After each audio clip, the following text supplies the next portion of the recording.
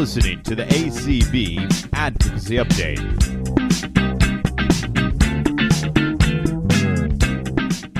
We have DeafBlind Advocacy with Kim Charlson and Carl Richardson, and their guests as well. So Megan Conway and Connie Sims. That's right, Swatha. And at this time, we'd like to turn it over to ACB's immediate past president, Kim Charlson. Kim, how are you doing today? I'm doing well. Can you hear me? We can, loud and clear. Super. I'm very pleased to be moderating this panel this afternoon on DeafBlind advocacy. And as you can see from the program, we're taking a little bit of a different approach. This isn't a legislative imperative, but what we want to do today is help you as affiliate leaders to think about and incorporate the needs of people who are deafblind, or perhaps think of them as dual sensory loss. They experience dual sensory loss, or I'm sure you can think of people in your affiliate that perhaps you didn't think of them necessarily as deafblind, but they may not be hearing as well as they used to and have age-related onset of hearing loss. And they have been visually impaired or legally blind for many years, and now they're coping with some hearing loss.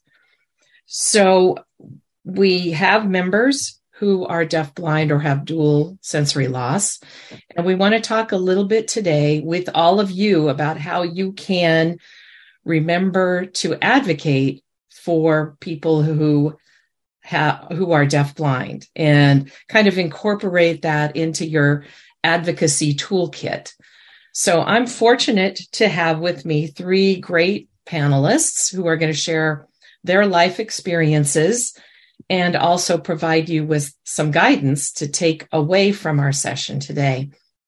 Many of you know me as immediate past president of ACB, and you know that I run a library in Massachusetts, the Braille and Talking Book Library at Perkins.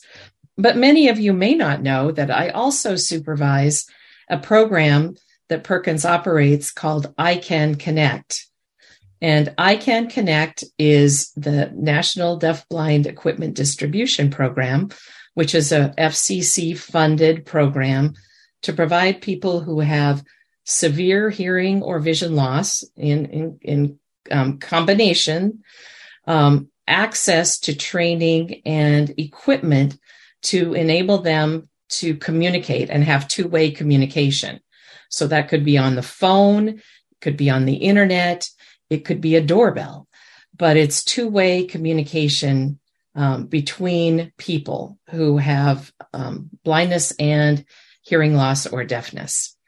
So this is an important issue for me, and it's especially an important issue for the people who you're going to hear from today. And I'm going to share who they are and then just give a little bit of background on each of them, and then turn it over to them in the order that I introduce them. So today you're going to have the opportunity to hear from Dr. Megan Conway. She works for the Helen Keller National Center in a supervisory position, guidance, and she'll tell you a little bit more about that. She's currently based out of, I think it's Healdsburg, California, if I'm pronouncing that right. I apologize if I'm not. And we're very pleased to have her with us. She is a member of ACB's Sight and Sound Impaired Committee and has many other credentials, including academic work at the University of Hawaii. She'll be our first speaker. Then we'll hear from Connie Sims, who is no stranger to ACB. She's a member of the board of directors and has many credentials, particularly in the massage therapy field. So many letters, it took a whole line to share her credentials. So and we got a good laugh out of that because she's certified in many different aspects of massage therapy and treatment. and sports massage and all kinds of different things. And Connie is a member of the ACB Board of Directors, and she will share a little bit about her story and her guidance to you regarding advocacy for people who are deafblind. And finally, we'll hear from Clark Richardson. There I go. Carl Richardson. Carl is co-chair with me of the Audio Description Project. He is also co-chair with Karen Campbell of the SASI, Sight and Sound Impaired Committee of ACB. Carl's on the Boston Commission on Disability, the Disability Access Committee for the FCC, and he has so many credentials and lots of knowledge. And he will also talk to you about his journey and his guidance and recommendations for you. So without further ado, I'm going to turn the microphone over to our first panelist today. And we do hope to leave a little time at the end to respond to any questions. And Clark, I think you said we had 3 hours, or, oh no, I guess it's not 3 hours. It's for about 45 minutes, 2:45, I think is our stop time. So we could probably go on for 3 hours, but we won't. So, Megan, it's a pleasure to have you with us today. And please, again, share where you're currently working and your role there as you share with us your journey and your guidance for members of ACB today. Okay. Hi there. This is Megan Conway. How is my sound? Pretty good, I think. Okay. Because I do actually use my hearing aids. I wear hearing aids and they are Bluetooth enabled, which is how I'm connecting to my iPhone today. Both acts just like a headset, essentially. Sometimes the sound gets a little off, but I'm glad it's working well today. And I am currently the Director of Information Research and Professional Development at Helen Keller National Center. And the center is located in Sands Point, New York, but we do have field services throughout the U.S. And I work from home in Healdsburg, California. I was previously a professor of disability studies at the University of Hawaii. And actually, some of my first work with ACB was through work on audio description with a research project out of the University of Hawaii in collaboration with the National Park Service and ACB, which is ongoing work that I've actually continued at Helen Keller National Center. We're still collaborating on research. And in this case, I've been focused more on making sure that we consider the needs and perspectives of deafblind people as we think about descriptive. In the deafblind world, we talk about image description, not just audio description, but that we're describing what we see. So I'm going to give a little bit of professional speak at the start of this, just to give you a sense of what we mean when we talk about, quote, deafblindness or dual sensory loss. What are some very simple statistics around that, some implications, and then I'll try to squeeze in some of my personal experience as well. I have been always deafblind. However, I tend towards the hard of hearing side of things, so I do communicate with speech. And I have always been legally blind, although I've had fluctuations in both my vision and hearing over time. So there was a point in time where I lost a lot of hearing. Recently, it's really been my vision that's gone down considerably. So, when I think of my identity, it's always kind of changing. I've always I would say, identified very much with the blindness community. Had a lot of experience working at summer camps for blind people, and really felt a deep connection to the blindness community. However, I also definitely have a very strong connection with the deafblind community as well, and work in the field now. I think that a lot of people misunderstand the word deafblind. We try to use that word as an overarching term because, you need something, particularly when you're talking about legislation. For example, there's the Helen Keller Act, which establishes funding for the Helen Keller National Center, which provides services to youth and adults who are deafblind. But that word deaf-blind can refer to all the way from someone who is completely deaf and blind, sort of the Helen Keller type person, if you will. She's kind of the poster child, right, for people that are deaf-blind. All the way from that to someone who is low vision and hard of hearing, but is nevertheless significantly impacted by that combination of hearing and vision loss. And at Helen Keller National Center, we do try to serve as wide a population of people as we can. We do use a federal definition of what is a deaf-blind person that talks about legal blindness. It talks about functionality and so forth. So there are some guidelines around who might receive extensive services from Helen Keller National Center. But at the same time, we do see an increasing need in particularly the older adult population of people that acquire hearing and vision loss and or vision loss later in life, and who still have a lot of, are really impacted by that. And so we also try to address the needs of folks who are older and have acquired hearing and vision loss.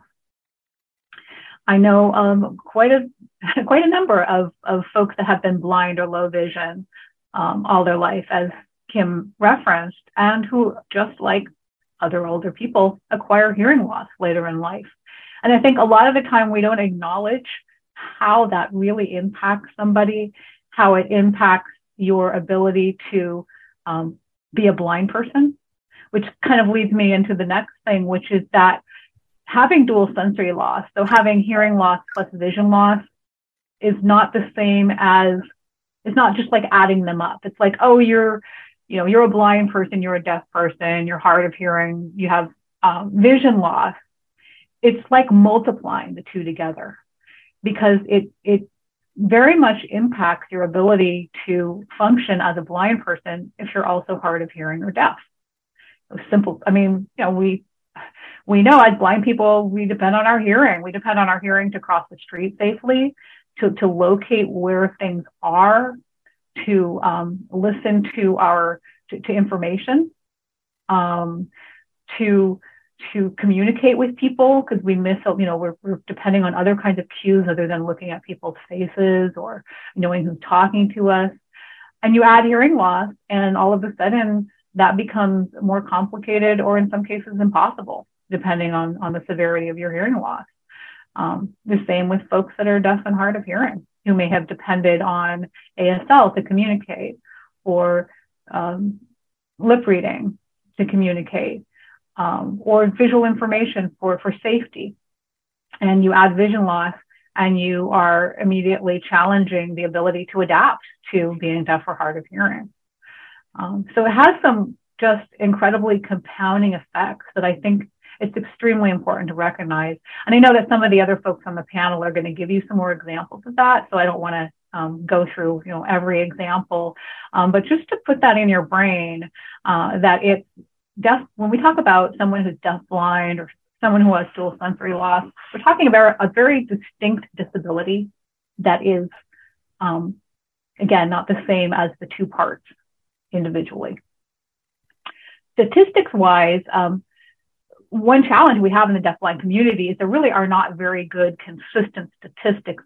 If you ask the question, how many people are deafblind in the United States? There's lots of different answers depending on what data you're looking at. If you look at the American Community Survey, which has a very general, some general questions around, does somebody have extreme difficulty?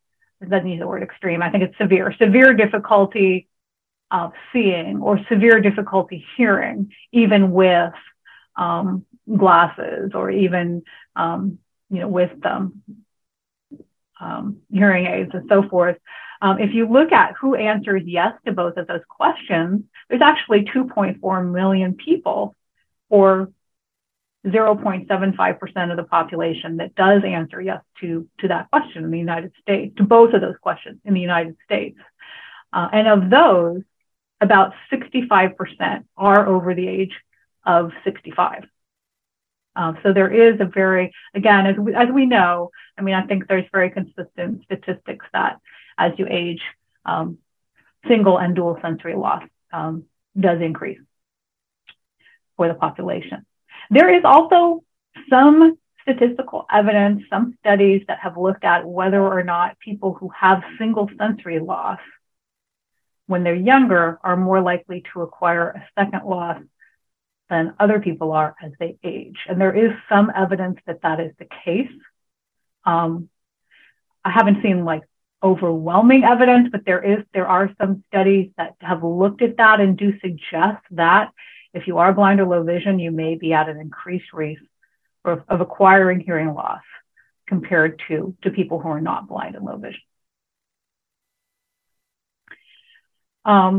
That's some of the professional speak around being deafblind. On a personal level, like I said, I've always been deafblind. I grew up in California. I went to UC Berkeley forever. I got my undergrad and my PhD there got my PhD in education and was a professor at the University of Hawaii. I'm now in a leadership role at Helen Keller National Center. I have a daughter. I've traveled a lot. I've done a lot of things in my life. And, when you look at me, I'm a, successful person. I mean, Department of Rehab loves me because I always meet my goals. And I feel like their money's well spent when they put money behind me. And I do work hard. I've always worked hard. But I have to say that it's still like having the dual sensory loss. I've struggled. Probably one of the big challenges I've had is just people understanding the impact of that. Even at Helen Keller National Center, where overall my experience has been positive with the support that I've gotten there.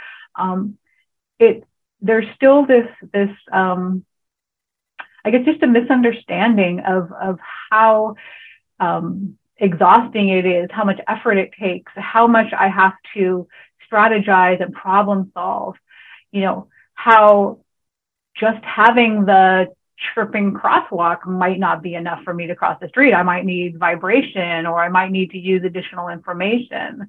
How listening all day long to things is so exhausting for me. I used to be able to use my vision a lot more. So I'd use large print and I could sort of go back and forth between listening to things and seeing things with magnification. And now the second option of seeing things has almost completely evaporated for me. So I'm having at this later stage of my life learning Braille, which I love, by the way, but it's a process. It's a whole another thing I'm adding to my portfolio of things I'm doing. I'm learning Braille. I had to redo my O&M training and technology, learning JAWS, all of these things that I'm having to do now to adapt yet again. And I think that if I would sum up my life, I would say it's just been constant adaptation always. And again, I know it's like that for anybody that's blind or low vision. But you add the hearing loss and it's just like adding a whole bunch more ingredients to the pot. And nobody can ever quite seem to figure out all the flavors that are working together.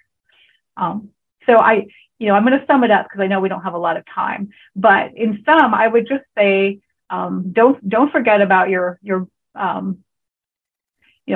of us in the community that are deafblind or have dual sensory loss. We have a lot of the same needs that you do in terms of accessibility and the need for advocacy. And then those are just additionally compounded by the degree to which we're really quite isolated. We're seen as a minority, but, many of you, if you don't already, will probably experience hearing loss at some point. And we are an important part of your community. So I'm going to stop there and turn it over to the next panelist. Thank you. Thank you, Megan. That was great. And I think Megan is a case in point, as are all the people that we're going to hear from today, but about why it's important to remember our members, friends, and colleagues who experience deafblindness to whatever degree. And many of them are fortunate to be people like Carl and Megan here today, who are advocates and who can speak out. But there are many in this community who are struggling to cope with all the things that Megan told us about, that the adaptations, and perhaps are not being as successful and are much more isolated. So I want to recognize Connie to talk about her connection to the deafblind community and how that impacts her and what she does in her world in South Dakota, where she is the past president and the current first vice president of the South Dakota Association of the Blind, and advocates all the time on a lot of different issues at the ACB national level, Get Up and Get Moving, all sorts of different things. She's active, she's busy. And Connie, welcome. Thanks, Kim. Very happy to be here. And Megan, it was just a wonderful presentation. So, and Kim, and I hope we can do it a little bit different and maybe have you ask some questions, because I'll probably forget something. And so you can just remind me or things that you want me to say that I may not, So, but yeah, so I have been always an advocate. And how I'm kind of connected is through my husband. My husband is considered deafblind. And he wasn't when we were first got married. He was low vision. And then one day he woke up and he couldn't hear. He has a hearing condition that he has some surgeries. He was able to get a lot of his hearing back. But eventually it has gotten worse. And then eventually he ended up losing all of his sight. He is now totally blind. So he has hearing aids for both ears now, and totally sight. He had to have both of his eyes removed. So he has a prosthesis. So when he doesn't have his hearing aids in, he does not hear much. And the thing is that he may go completely deaf someday. So that is a concern for us. So it's been a kind of a change, but I guess I would say that we really adapted well. I feel like we kind of just, I don't want to say rolled with the punches, but we understood that we needed maybe to change a few things that we had done. Most people have background noise in the background, or you have your TV on, or you have music on.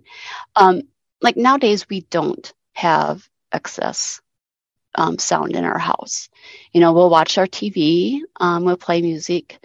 But when we're not watching a show or listening to music, we don't have it on in the background because it's too much noise for him. And it's harder for him to hear me. Even like if we were watching the news or a show, and he wants to talk to me or I talk to him, we mute the sound, or we turn the sound down so he's able to hear me or to hear each other. So it's been a change. But it's the advocacy part. He has really adapted to it well. I mean, most people would not know that he has he's considered deafblind, because he goes out and he functions just like everyone else, and just like Megan or Carl or anyone else. You just learn to adapt to your surroundings and what you can do.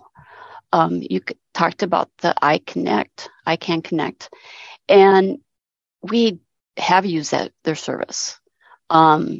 South Dakota doesn't go through the Perkins. We go through a company called Dakota Link that uses the I Can Connect. But one of the things that he got through the I Connect is a Braille note Touch Plus. And it's been a lifesaver. I wouldn't say a lifesaver, but it is a lifesaver for him. He uses it as a laptop, as a communication. And the nice thing about that is that he can do Braille on it, and it can come out as print. So it's such a wonderful communication device that you can use. He can type as a regular, computer screen, or if he wants to do Braille, he can do the Braille. So he has the option of doing both ways. He uses it for all his Zoom meetings. And, you can get phones, you can get computers, you can get, so many different products through the ICANN Connect. So it's a wonderful program. I really encourage people to reach out to Perkins. I think there's like 28 states. Is that correct, Kim? I think that offer this.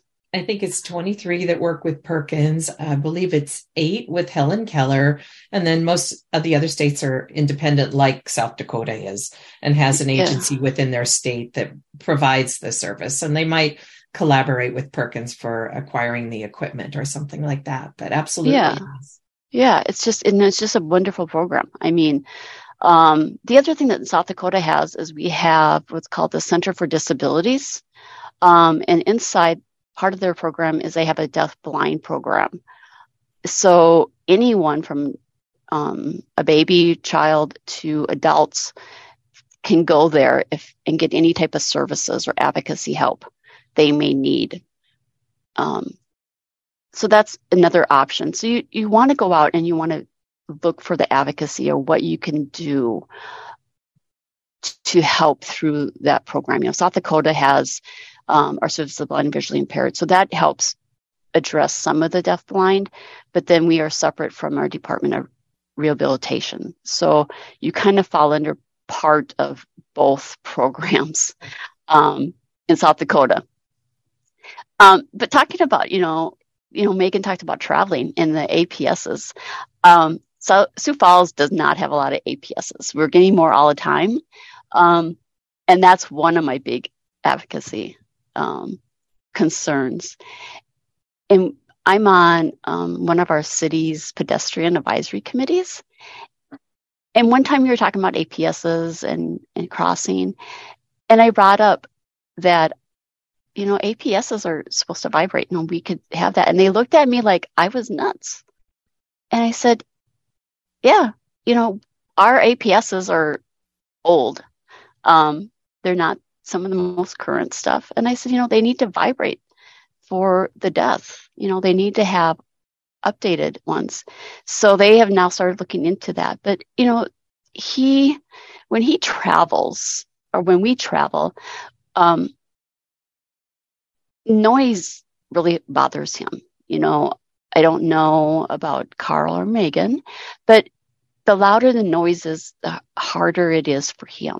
So like when we go out walking, we don't like to walk on a lot of the main streets because the traffic is so loud. So it actually is distracting and hard for him to walk. He does still travel by himself some, especially like more in the residential areas. But, the louder the traffic, the harder it is. And that's even harder to hear the APSs. And that's why the vibrating is so important. And going out to eat, we don't go out to eat.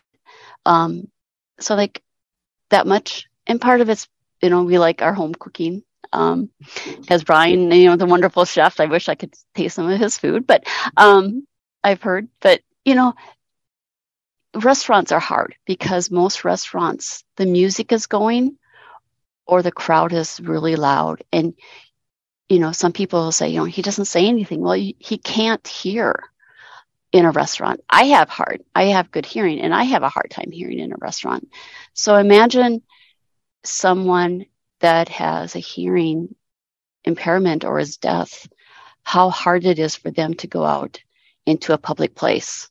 So when you're with friends or family, you really want to advocate and say, yeah, it's great to go out and do fun things, but think about, can you really socialize and enjoy each other's company?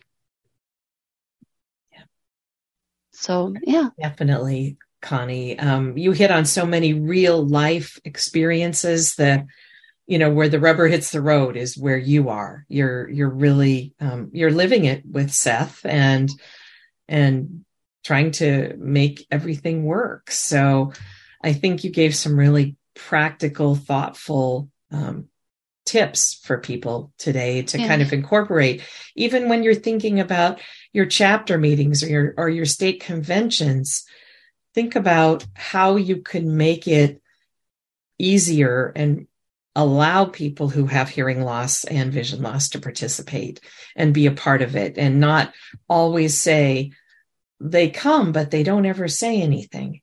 There's a reason why they don't say something. They're not getting the full experience. And that's unfortunate. And we all need to learn how to do a better job of making sure that they are going to get the experience. So that's so true. Thank you, Connie, so much. I think that was great guidance and good practical suggestions for things for people to remember as they advocate on accessible pedestrian signals, to remember, yes, we are supposed to be installing ones that vibrate. And that just came up in my town for some people who live in the disability housing on the other side of town. And there's a bus stop right in front with a light. And that particular signal where deafblind people live didn't have vibrating signals. So we've arranged with the city to put on their plan as soon as possible to make sure that, as they replace signals that they're putting in, and if there's a specific location where there are people who are deafblind trying to cross the street to catch the bus all the time, it should be a priority. Exactly. Yeah. And that's just it. Just always don't just think about, we have a vision issue, but think about, like you said, when we get older, or Megan said, we're all going to probably have hearing issues. So think about what you'd want when you get older, or you have hearing, or maybe a family member have. So it's just. Absolutely. Thanks, Connie. Thank you. All right. Carl. Carl lives in Boston, where we live about 3 miles from each other, and we advocate on a lot of issues all the time. Carl is the ADA coordinator for the Massachusetts State House, and he has a lot of impact on accessibility there at the State House and on policy. Although I'm not supposed to say he's influential, I think he's pretty influential most of the time. And that's, that's his day job, but his advocacy is far and wide with, as I said, audio description, guide dog access. He just got back from Ski for Light, which is an experience in itself for someone who's deafblind, but they manage it very well and make all the accommodations he needed to participate fully. So, Carl, help us learn a little more and kind of tell us your journey and what you recommend for people to become better advocates for their members and friends and colleagues who are deafblind. Okay, great. So, welcome. I'm in Toronto, Canada today. Doing some sightseeing, but I decided to take a break because I thought this was important to join in.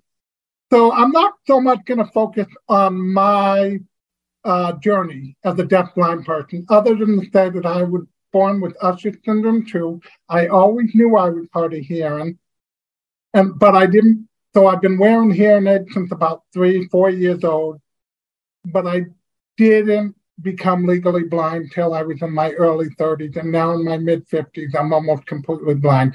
So like Megan said, it's been an evolution and full of adaptation.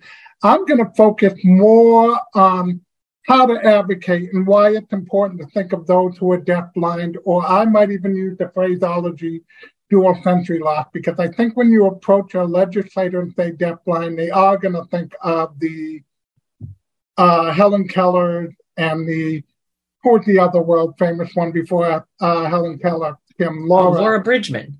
Laura Bridgman. The They're going to first, think, yeah. right, they're going to think of those type of deafblind, because deafblind means more profound.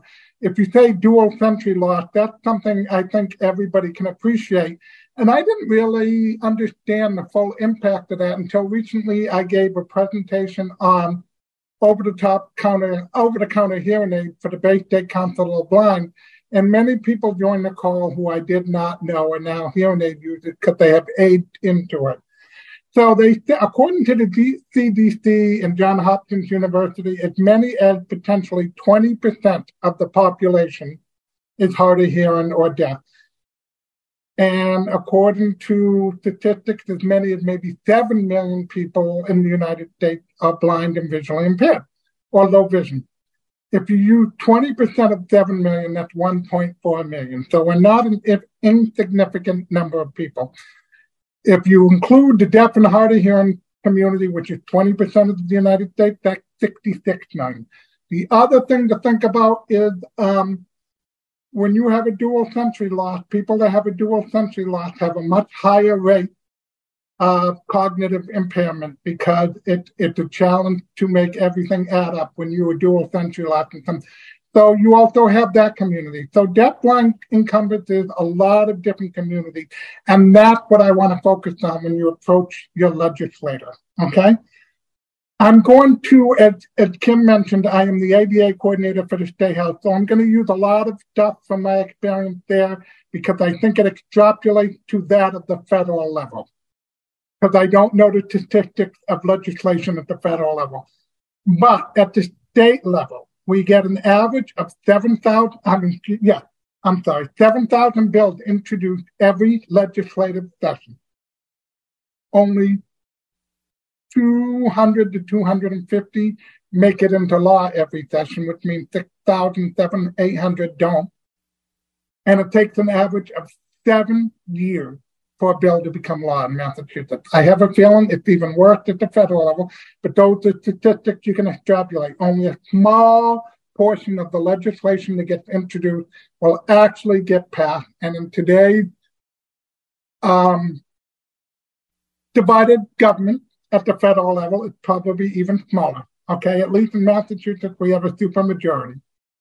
So if whatever side agrees, it's most likely going to get passed if it's the Democratic side of Massachusetts. But, so how do you approach your legislator then?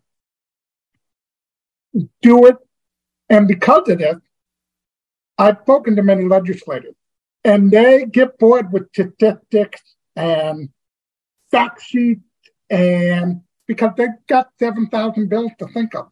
So what do they want to hear? They want to hear stories that come from the heart, that come from compassion, and they love it when legislation they're going to pass can impact more than one community, which goes back to why I said blind, low vision, deaf, hard of hearing, cognitive impaired. And the 4 imperatives that we are looking at, that Clark and Swatha and others are talking about and educating this community about, can all impact all those communities greatly. And I'll quickly go over how. The CVTA, the 21st Communication Video Telecommunications Act, that's my favorite for various reasons. For those of you who know, I'm a huge lover of film and television, and that has audio description. So that, to me, is the sexy part. But it's actually a very, very small part of the CVTA. It impacts the Deafblind National Distribution Equipment Program for Kim. And if you talk to folks at the FCC, that's their favorite part because it allows people to communicate. I once heard a story from a mother of a deafblind individual who was crying because she was telling me now she was able to communicate with her child. Can you imagine not being able to communicate with your child? Now she can because of this program. It covers captioning for the deaf and hard of hearing. It covers advanced telecommunications for all of us. Accessible cell phones, video and voice relay for the deaf and hard of hearing who use relay services so that they can communicate over the telephone or over the internet or over their computers. The CBTA, when you go there, don't just argue on behalf of the blind community, argue on behalf of the blind, deafblind, and all other communities. Okay, same thing. You heard Clark a few minutes ago talk about I don't have the imperative deafness, so I'm getting up in front of me, so I'm going to butcher some of their names. But the Web Accessibility Act, Internet Accessibility Web Act, or something like that. Same thing. If it's not screen reader friendly, blind people can't use it. But if it's not screen reader friendly, deaf blind people who use Braille output can't use it because they can't hear John. If it's not accessible, those who are low vision and hard of hearing can't read the captions. And again, we're talking about a wide spectrum. And the thing about the dual sensory loss community, even when both are mild, meaning the hearing or the vision loss are both mild, when you combine those two together, it becomes significant. And it's like 1 + 1 = 3 all day as you intake information and you're constantly spending the whole day trying to make everything add up to 2. That's what I feel like. Why? This doesn't make sense. I've got to make it make sense. I spend the whole day trying to make information make sense. The Web and Accessibility Act, if it passed, would help me make information make sense. So would the CVTA.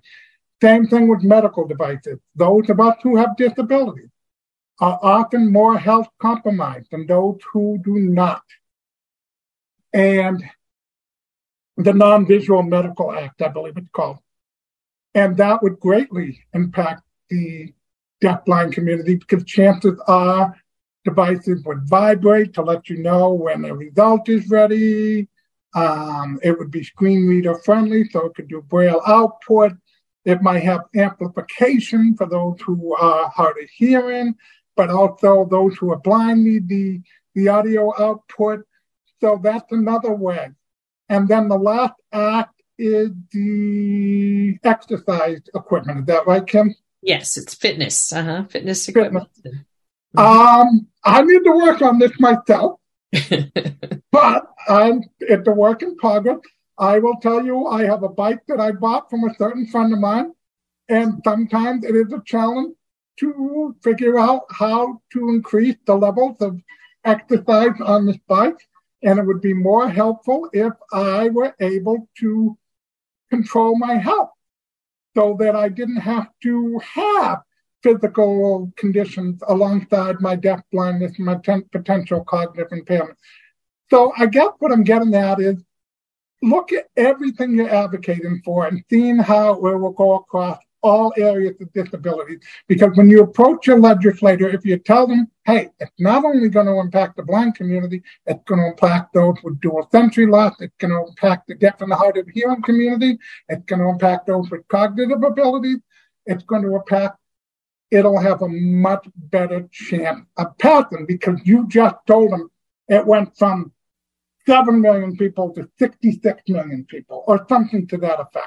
And also try to tell a personal story like Connie did on why the use of vibrating APSs are important to her so that her and her husband can simply walk in their own neighborhood. Think about it. If you tell a legislator you can't walk in your own neighborhood because you don't have APSs, tomorrow they would install APSs, okay? So for themselves. So try to make it personal, try to make it cross disability, because they have a lot of bills and a lot of priorities and a lot of other commitments and constituents to think about. So make it unique so that they do not forget you when you advocate for the deaf and hard of hearing community. And real quick, Kim mentioned something about making meetings more accessible. There are a number of things you can do. Reserve the first row for those who are deaf and hard of hearing. I know a lot of people like to get the meetings and sit so they can, but for those who have a dual sensory loss, reserve the first row at all your chapter meetings. For those, or if somebody says, I need to sit up front because I'm hard of hearing, let them. If you can't afford ALDs, everybody is now Zooming stuff. I still think ALDs is the best, but everybody's now Zooming that stuff. People can log on to Zoom and use their own smartphone as an ALD, okay? So that's something you could educate your deafblind constituents about, okay? And there are other things you can do. Feel to join the SASE email list. and ask questions. If you have questions about how to make your community event and things more accessible, and how to advocate for legislative priorities. Thank you very much.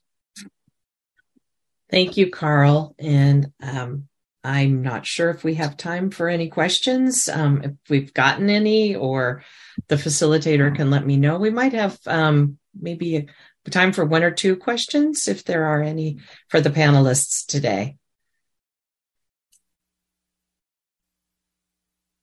There are a couple of questions. Time would be up, not to me to say what.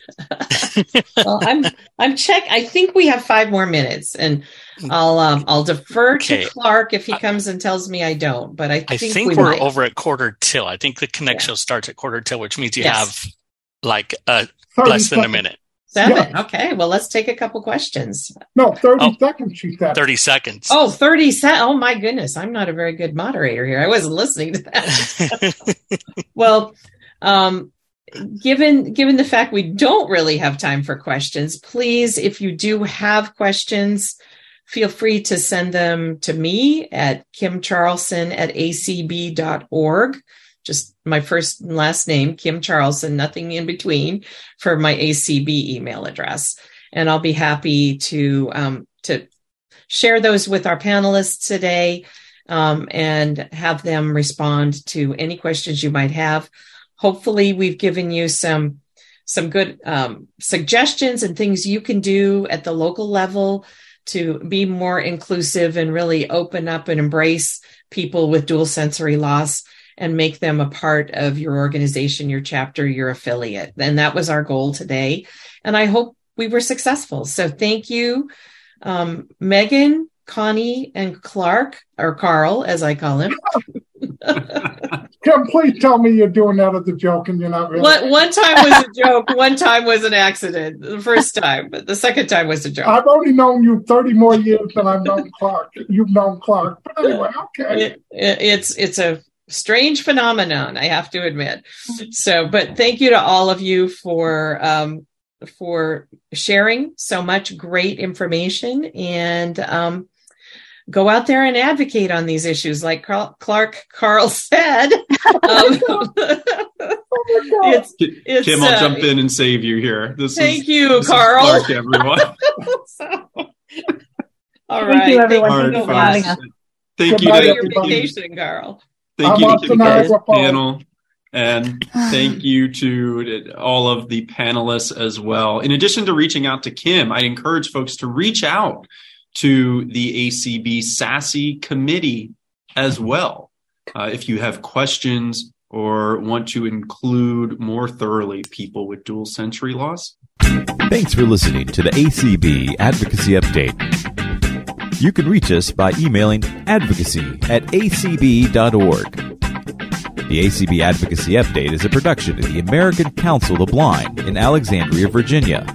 To learn more about ACB, visit us online at www.acb.org.